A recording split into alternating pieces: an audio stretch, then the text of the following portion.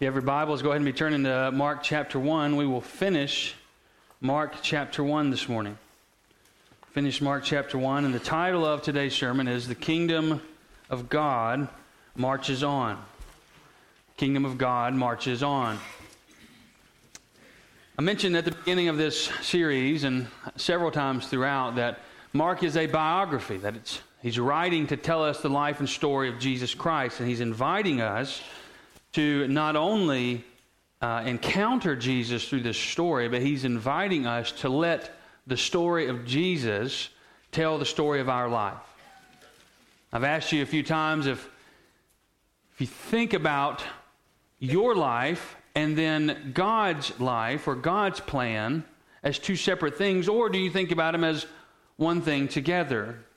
Do you think that the story that Mark is telling in the Gospel of Mark, do you think about it as telling the story of your life? Do you think about it as telling the story of your life? Do you think about the things in your life, the things that are going on in your life, the various struggles and stresses, the joys, the goals, the aspirations? Do you ask, is this what the Bible says my life is to be about? Well, biographies, as I've said, are stories. And a lot of times a good biography will draw you into that story, or a good movie will draw you in, and you'll feel like you're a part of it. You're experiencing the story with it. And so discipleship then is following Jesus along the way of his life. Mark is giving us insight into how Jesus lived, into how he led his life and his priorities and goals. And he's inviting us to ask the very personal question, does my life, do my priorities line up with Jesus' priorities? Have I devoted my life as a Christian to the things that Jesus says Christians devote their lives to? When we think about the big goal of our life, whatever it is for you specifically, when we think about the big goal of our life, is it the goal of God for the world? And so we're going to ask that question today. So in your Bibles, Mark chapter 1, we'll begin reading in verse 35. I'll invite you to stand as we honor the reading of the Word of God. Mark chapter 1, verse 35. And rising very early in the morning, while it was still dark, he departed and went out to a desolate place, and there he prayed. Simon and those who were with him searched for him, and they found him and said to him, "Everyone is looking for you." And he said to them, "Let us go on to the next towns, that I may preach there also, for this is why I came out." And he went throughout all Galilee, preaching in their synagogues and casting out demons. And a leper came to him, imploring him, and kneeling, said to him, "If you will, you can make me clean." Moved with pity, he stretched out his hand and touched him, and said to him, "I will. Be clean." And immediately the leprosy left him, and he was made clean. Jesus sternly charged him and sent him away at once. Said to him, "See that you say nothing to anyone, but go, show yourself to the priest, and offer for your cleansing what Moses commanded for a proof to them." But he went out and began to talk freely about it, and to spread the news, so that Jesus could no longer openly enter a town, but was out in desolate places. People were coming to him from every quarter. Let's pray. Lord, thank you for your word. Thank you for the account of your life on this earth, that we might know, that we might experience. Lord, give us a supernatural ability to be there in these places, to experience the profound nature of your ministry, the profound nature of your gospel call on our lives. Lord, open your word to us this morning, cause it to live and to work in our lives. We plead and we pray. Amen. You may be seated. So the main idea this morning is this: Jesus' life illustrates the advancement of God's kingdom through prayer, proclamation, and healing. That, Jesus' life illustrates that God's kingdom is advancing, and it's advancing through prayer, through proclamation of God's word, and through healing. And we see this in a number of ways, but primarily and firstly we see it through prayer and preaching. Look with me at verses 35 through 39. The kingdom of God advances through prayer and preaching.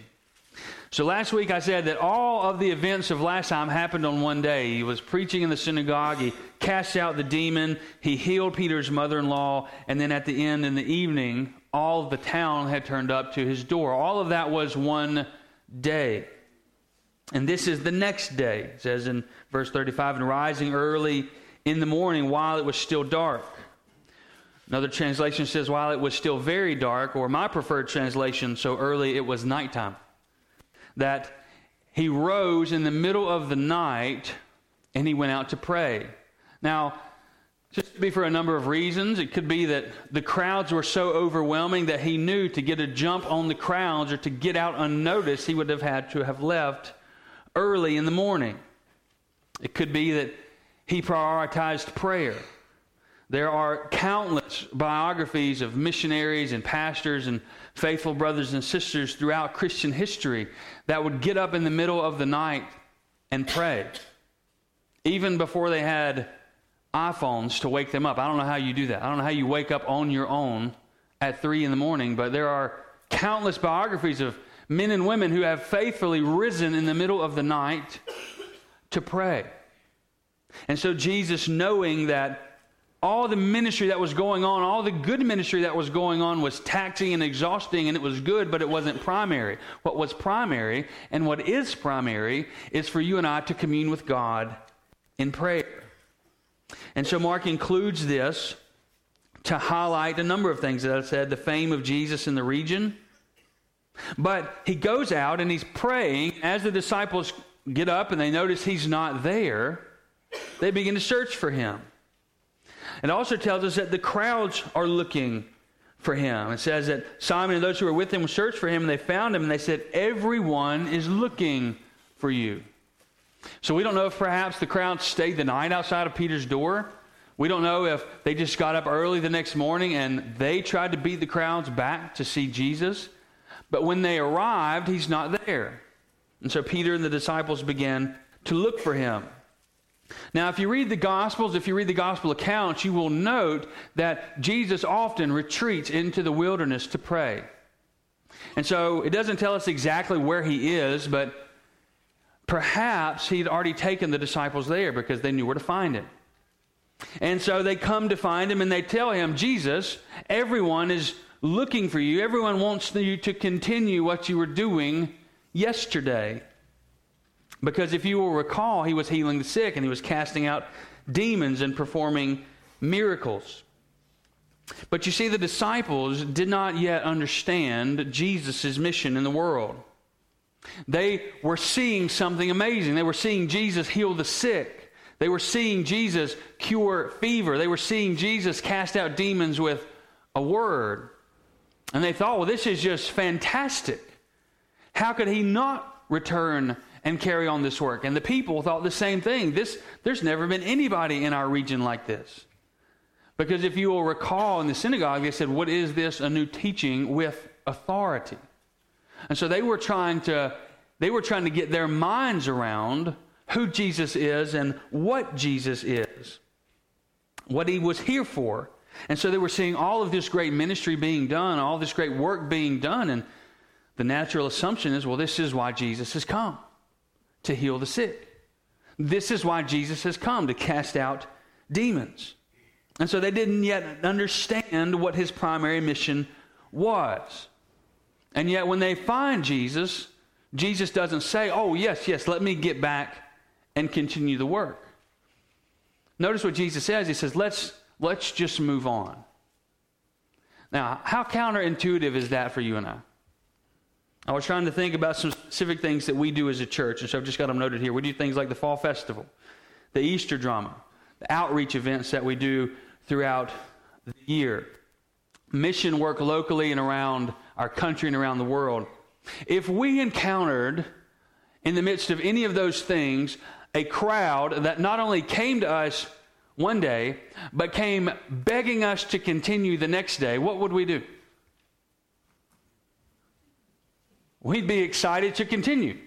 We might even say no to something else we had planned in order to continue the work that was going on. If we had men and women, boys and girls coming to us in droves, asking us to heal them or to do what we were doing in the name of God, we would say, yes, absolutely, this has to be good. God has to be blessing this. Otherwise, it wouldn't happen. And so the disciples were thinking very much the same thing, that this is good work. Jesus is doing God's work. How could he possibly not return? And yet it's so counterintuitive to our thinking. But Jesus does not allow the hype and the excitement of the ministry to deter him from what's most essential. What's most essential, what we see in the life of Jesus, is prayer. Prayer is dependence on God in everything. Prayer is communion with God in everything. Prayer is seeking wisdom from God for everything that we do. Prayer is deep reading and meditation on the Word, so much so that it takes hold of our spirit, takes hold of our soul, it takes hold of our lives, and we begin to live out the Word of God, that we begin to pray the words of God back to God. And so Jesus does not allow even the success of ministry to deter him from prayer. And so we see the kingdom of God advances through prayer and through preaching. But notice Mark doesn't tell us exactly what Jesus prays. We hear some of his prayers later and in some of the other gospel stories, but Mark highlights Jesus' commitment to pull away from what he's doing and to pray. And so there we have a question for you and I, a reflection question right off the bat. Do we regularly prioritize prayer? Do we regularly pull away from even important things to pray? Are we willing to say no to good things in order to devote ourselves to the most essential things? And so it says, or Jesus says to them, let's go on to the next towns that I may preach there also. And then he gives them insight into why. He says, let's go on and so I can preach, because this is why I came. This is why I came out. And so it says he went throughout all Galilee. He went throughout all Galilee preaching in their synagogues. And so this journey through the surrounding towns most likely took some weeks or months. It doesn't tell us exactly how long. Mark's not overly concerned with specific amounts of time in his gospel. He wants us to see big picture things. And so this probably took at least some weeks, and his preaching, his focus was on preaching in the synagogue. And as I said last week, the synagogue was the center of religious life in and for the Jews. And Mark highlights that his preaching was again accompanied by authority, because it says he was preaching in their synagogues in verse 39 and casting out demons, which is the same thing he was doing back in verse 22, that he was teaching them with authority, and then that authority was displayed through the casting out of the demons. And so after several stories of the powerfulness of Jesus' call, which we see that in verses 16 through 20, of his teaching and his exorcisms in verses 21 and 28, of his healings and his exorcisms in 29 and 34, Mark comes back to Jesus' preaching. He comes back to it. Now, remember in chapter 1, verse 14, it says, now after John was arrested, Jesus came into Galilee proclaiming or preaching the gospel of God. That's how we meet Jesus in his ministry. He is proclaiming, or he is preaching the gospel of God. And so after all of these displays of his authority and his power, Mark comes back to Jesus' preaching. And so this highlights that Jesus came primarily not to heal sickness, but to preach and proclaim the kingdom of God. So we see that the kingdom advances through prayer and through preaching. Now, some of you may be thinking, I am not a quote-unquote preacher. That does not get you off the hook of preaching. Preaching is not a designation for a particular office or a particular job, as far as one who is a preacher or pastor. Preaching is the proclaiming or the proclamation of the kingdom of God in the world. It's the telling with authority of the kingdom of God in the world. So here again, there's an introspective question. We need to look inside of ourselves and ask, do my priorities align with Jesus's to proclaim the kingdom of God? So how do we ask ourselves that? Well, it's pretty easy, I think, to ask ourselves in our hearts, do my priorities align with God's priorities? It's probably pretty quick to say yes or no on the whole. We can ask ourselves this question: do I go out of my way regularly to proclaim God's kingdom to the world? Think about the people that you interact with on a daily basis. Are you proclaiming God's kingdom to them? Think about the people that you see in the businesses that you use or the restaurants that you go in. Are you proclaiming to them God's kingdom in the world? Think how you order your home and your life. Do you bring in the truth of God's kingdom in order to order how you go about your home and your life and your goals and your hopes and your dreams? Think about how you deal with sickness and with suffering. Do you see it inside of God's kingdom? Mark is inviting us to see that God's kingdom is going forward, that God's kingdom is the single most important thing in the world, and that God's kingdom advances through prayer and through the proclamation of His Word. But let's look at the second portion of the story, which is verses 40 through 45, that the kingdom of God is seen in healing and in restoration. So I said that his journey throughout this preaching campaign probably lasted at least some weeks. And Mark doesn't tell us exactly how long and exactly where he went, other than these surrounding towns in Galilee. But at some point in the midst of his preaching, a leper comes to him. It says that a leper came to him, just kind of out of nowhere. That while he's preaching, a leper comes to him. And there are several occasions throughout the gospel stories where Jesus encounters a leper. Mark includes this account right here where it is. He includes it to highlight Jesus' power and Jesus' authority, which should make sense to us because that's what he's been highlighting throughout chapter 1, Jesus' power and his authority. And so note that it lacks details, like what time of the day it was or where exactly it was. He doesn't tell us who was around. He only tells us that a leper shows up and kneels down in front of Jesus. So not only does this leper present a problem of illness, and I'll describe leprosy in a moment. Perhaps some of you know about it. But not only is this leper ill and sick, he is unclean. Now, perhaps you're familiar with Old Testament Jewish law about being clean and unclean. Perhaps you aren't, but I'll give you some insight into it. But not only was this leper a man who was sick, he was a man who was unclean. And so I want to read from Leviticus chapter 13 for a moment. Many of us don't go to Leviticus for our quiet times. Perhaps you do. But you see, Leviticus can sometimes seem like a foreign book. It can seem like one of those books that we don't go to much because it just seems odd. It seems complex and it doesn't apply anymore. And so we may neglect books like Leviticus. But here's the big picture of Leviticus and why we, as a Church of the Lord Jesus Christ in 2019, should care deeply about Leviticus.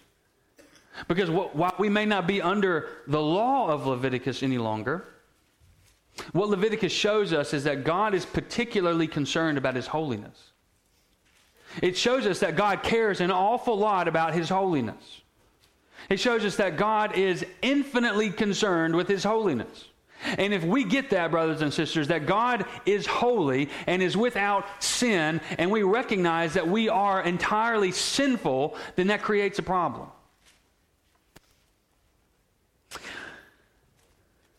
Praise be to God that problem has been addressed.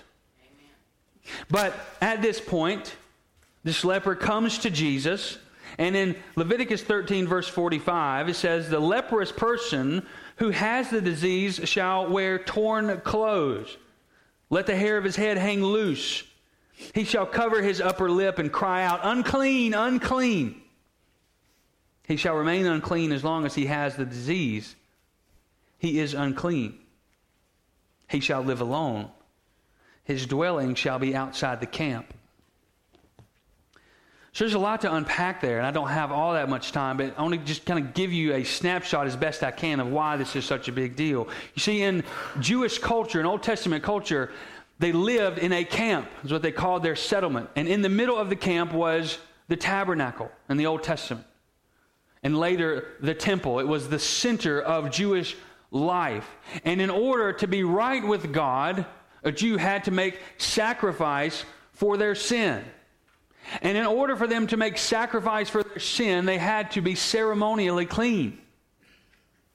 Now, there's a whole laundry list about how one becomes ceremonially clean, but you had to be clean in order to be right with God. And if you were unclean, you had to go through the process of cleansing in order to go through the ceremonial sacrifice to be right with God. And so if you were unclean, brothers and sisters, there was no hope of you being right with God until you were cleansed. Now note what Leviticus said about the leper. He is unclean. He is unclean until he is healed. And until he is healed, he lives outside the camp. And so to contract the disease of leprosy in this time was a death sentence and a condemnation of life alone and apart from God. You see, lepers were among the outcasts of Jewish society. They could no longer participate in the covenant life of God's people. They were cut off from the worship of God. The word for leprosy in the Bible is used to identify a wide range of skin diseases and infections. Here it seems pretty appropriate that this is, in fact, leprosy. And in Jewish society, if you thought you had leprosy, if you see a spot on your skin that you think could be something, you had to go and present yourself to the priest. And the priest would pronounce you either clean because it's not leprosy, or would pronounce you unclean because it is. And so leprosy was a terrible disease. It's a bacterial skin infection that eats away the flesh, often leaving skin hanging off the body. It deforms even the bones. It causes blindness. Ultimately, it causes death. And in many ways, lepers were walking corpses. And when a clean person approached a leper, the leper was required to call out, "Unclean, unclean," so not to make the clean person unclean. And so they had to tell them, "I am not worthy of you being around me." It was a terrible life. To touch a leper in Jewish culture is the same as touching a corpse. You were immediately unclean. And the leper was condemned to live in uncleanness until God healed them. And if God did not heal them in the here and now, they died in uncleanness. There was no other cure. And so therefore, when a leprous person was healed, it was assumed to be a work of God. There was no other cure. And so when a leprous person presented himself to the priest as cleansed, it was assumed that God had done it, which makes the story of Jesus' healing of this leper all the more astounding. So Mark sets the story in a desolate place because the leper could not live in a populated place. But the leper still breaks the law. He comes up to Jesus almost within touching distance, and it says he kneels down and he speaks to Jesus. He doesn't say unclean. He says, "If you will, you can make me clean." By stating it like this, the leper shows that he has no doubt that Jesus can not only heal his leprosy, but Jesus can make him clean before God, because he doesn't say, "Make me" or "present me clean." He says, "Make me clean." And the language there communicates that Jesus can actually cleanse this man to the core. You see, a priest can only pronounce one clean, but Jesus makes him clean. Jesus responds with anger. Now, it's hard to see this in our English translation because it says moved with pity. We don't think of pity and anger as being the same thing, but the Greek text reads, "He grumbled aloud." And it might strike us odd that we don't think about Jesus getting angry. And Jesus is not angry at this man. I think what we're seeing here is Jesus being angry and being grieved over the effects of sin in the world. Jesus is genuinely grieved over the sin in our lives. And not just the fact that we do sin, but that we are affected by sin deep in our hearts, in our bodies, and in our lives. And so Jesus grumbles over the brokenness of creation. He is genuinely concerned, brothers and sisters, when we suffer.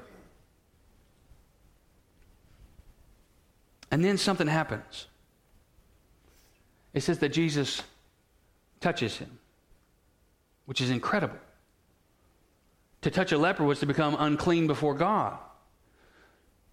To touch a leper was to be cut off from right worship of God. To touch a leper would mean to contract leprosy, potentially. And yet Jesus touches him. Can you imagine a man or a woman who cut off from society, cut off from normal human contact? Perhaps he or she had never been touched in years, and Jesus touches him. And he speaks. He says, I will. Be clean. Now notice what Mark says, verse 42. Immediately, his favorite word, immediately the leprosy left him. Have you thought for a moment about what that would have looked like? Now remember what I said about leprosy. It eats away the flesh. It deforms the bones. It may cause even blindness. It says immediately the leprosy left him. So whoever was standing around Jesus when this happened saw this man or this woman restored to life in an instant. They saw this God-man, Jesus Christ, perform an act of creation.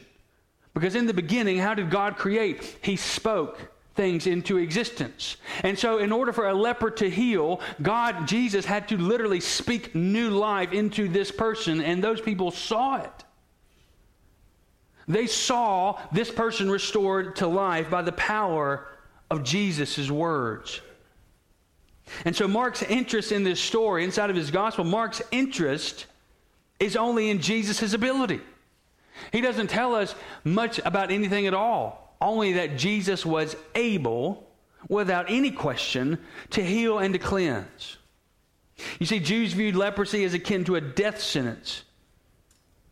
And cleansing a leper was as marvelous as raising from the dead. Something only God can do. So therefore, when Jesus heals the leper, he is performing an act that only God can do, and he is proclaiming to the world that he is God in the flesh. For the first time, the people in Mark's gospel are getting a glimpse of Jesus that we already have. They're starting to see there is something distinct and different about this man, because he just did something that only God can do. He raised the dead. And this occurs in the midst of his preaching mission in order to underscore the fact that his preaching has authority. See, sometimes we can get hung up on the miracle and miss the preaching, miss the authority, and that Jesus does this in order that we might rightly hear what he says. Because what he says is full of authority. And so let's move to our reflection and application. How do we deal with this in a 2019 context? Well, back to the story, Jesus commands the healed man to go and present himself to the priest for healing. It says that in Leviticus 13 and 14, if you'd like to read about that they had to go and present themselves as healed. And that means he had to travel to Jerusalem, to the temple. And he was in Galilee. And so Jesus' intention with this was that as this man walked into the temple and announced that he had been cleansed, that the priest would understand God had done something. The priest would understand that only God heals leprosy, and here's a man healed of leprosy, and so God has done something in the life of this man. And this is Jesus' announcement, the very first announcement to the religious leaders of the day that God in the flesh had come. Because you see, if the priest saw the healed man and yet rejected he who healed the man, they were guilty of rejecting God. And Mark is highlighting Jesus' power and authority, both in that story, but also for you and I today. Like the priests in Jerusalem, Jesus expects us to recognize his power and his authority and his identity as the Son of God. And so, as I've said several times, I want to say again, we are to respond rightly to the authority of Jesus Christ, the Son of God. And so I want to read from a text out of 1 John chapter 5. Listen to these words. Everyone who believes that Jesus is the Christ has been born of God, and everyone who loves the Father loves whoever has been born of him. By this we know that we are the children of God. Now hear that again. If we want to know if we are Christians, John is about to give us the criteria. He says, by this we know we love the children of God, when we love God and obey his commands. When we love God and obey his commands. For this is the love of God, that we keep his commands, and his commands are not burdensome.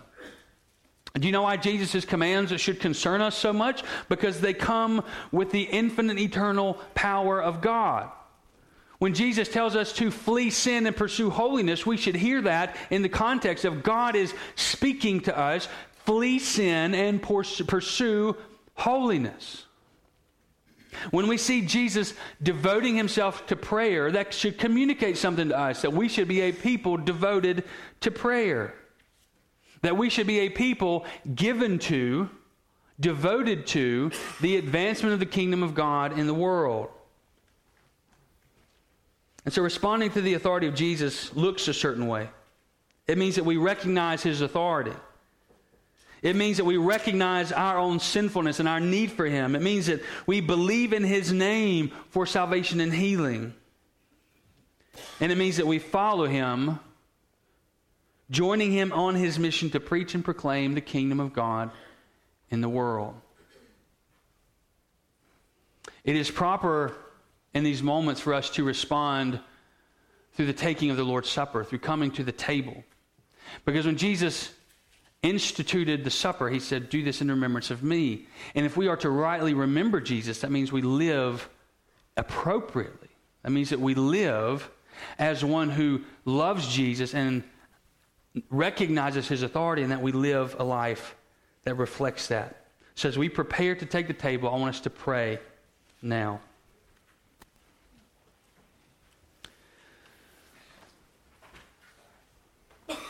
Lord, thank you for your word. Thank you that you have come, that you have authority over all things. Thank you that you can be trusted. Thank you that you are a gracious Savior. Lord, we pray now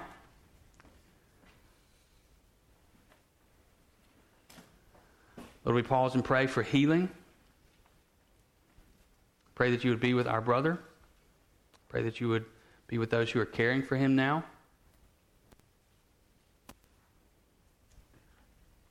Lord, you are good and you are faithful. Lord, we pray these things in your holy name. Amen. I'm going to call an audible here. So invite you to spend some time meditating and praying over his word. I invite you to pray for what's going on here with this brother. But we will take the table another time. But let's just pause and pray for a few moments. Susan, do you need anything? Okay.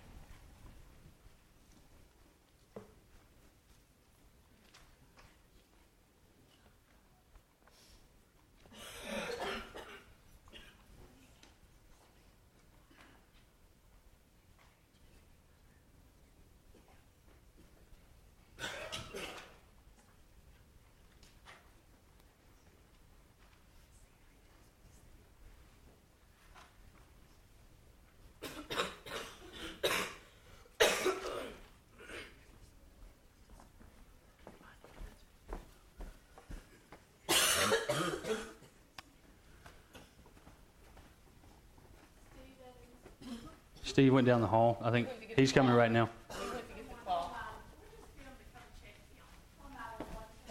Okay.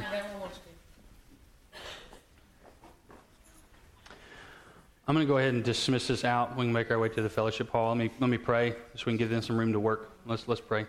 Lord, thank you for being sovereign over this. We trust you. Thank you for people that you've equipped to care for us in these times of need. We trust into you.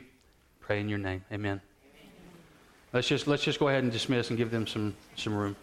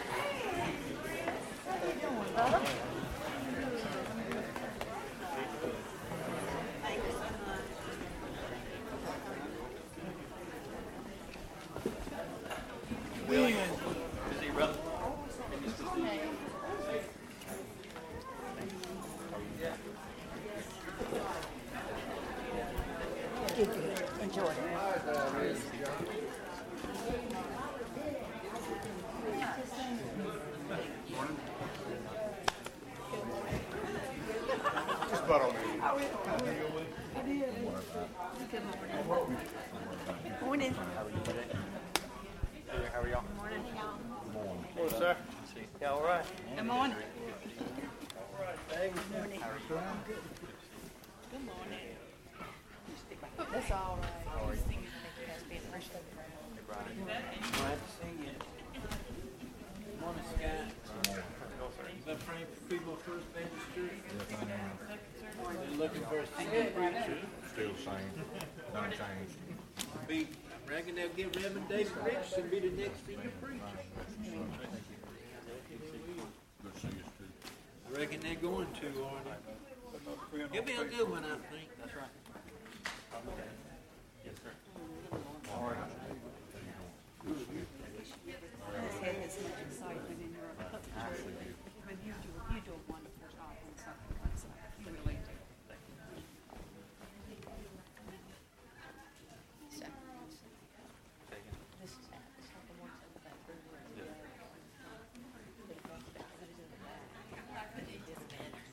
is the one that thank God for nurses. How are you this morning?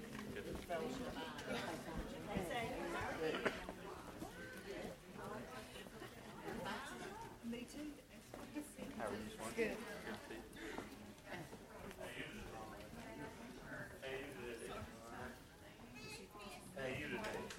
Good to see you this morning. Huh? Good to see you this morning. I know. Doing well? I think so. Good. Good.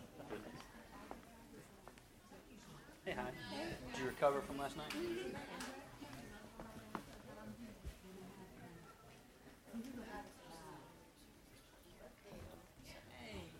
You handled that so well.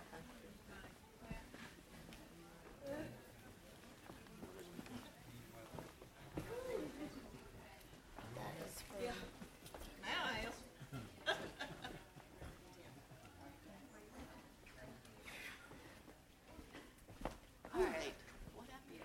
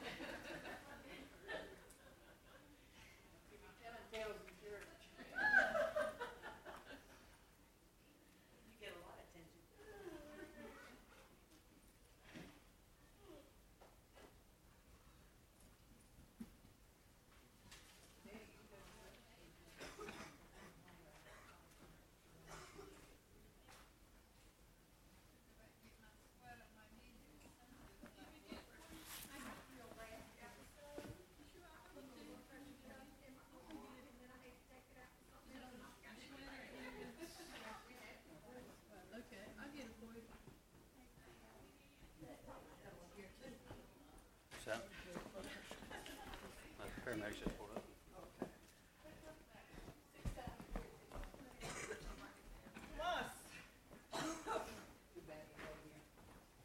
Come in.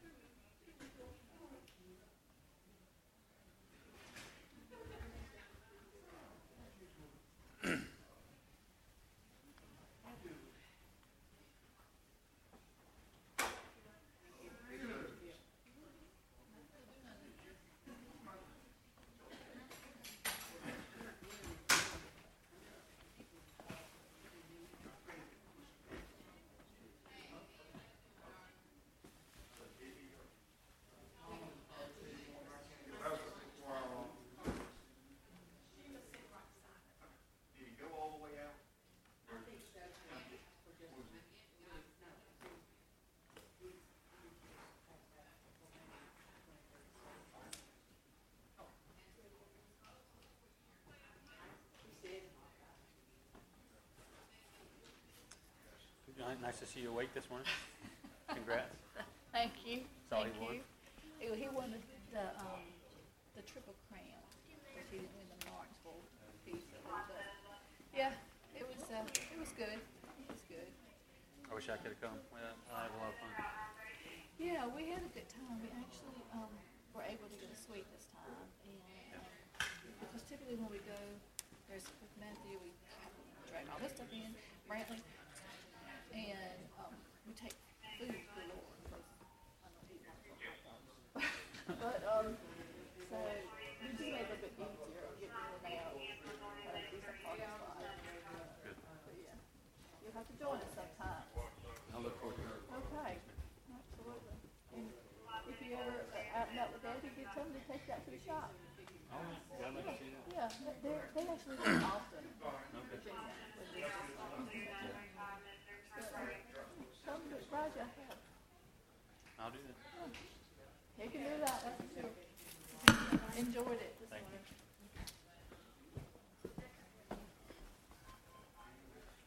I wasn't trying to be nosy, I just want to make sure that you need that thing. Last time that happened, somebody actually got it and brought it in there. That, I forget even have it. One reason I nervous because it, went to training, Oh, okay. training and day. Yeah. Well,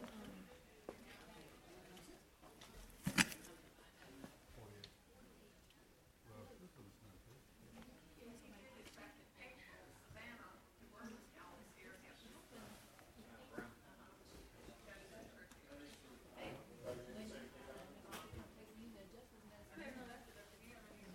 How are you? Good. How are you? Yes.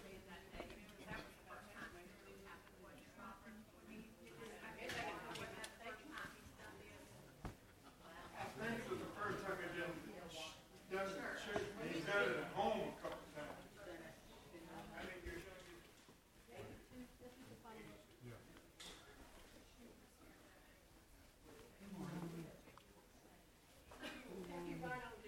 How are you?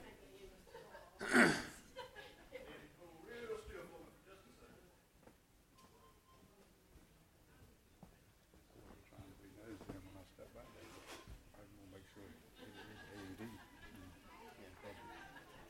I know there's three people that got trained when we did that. I was one of them, and one has left.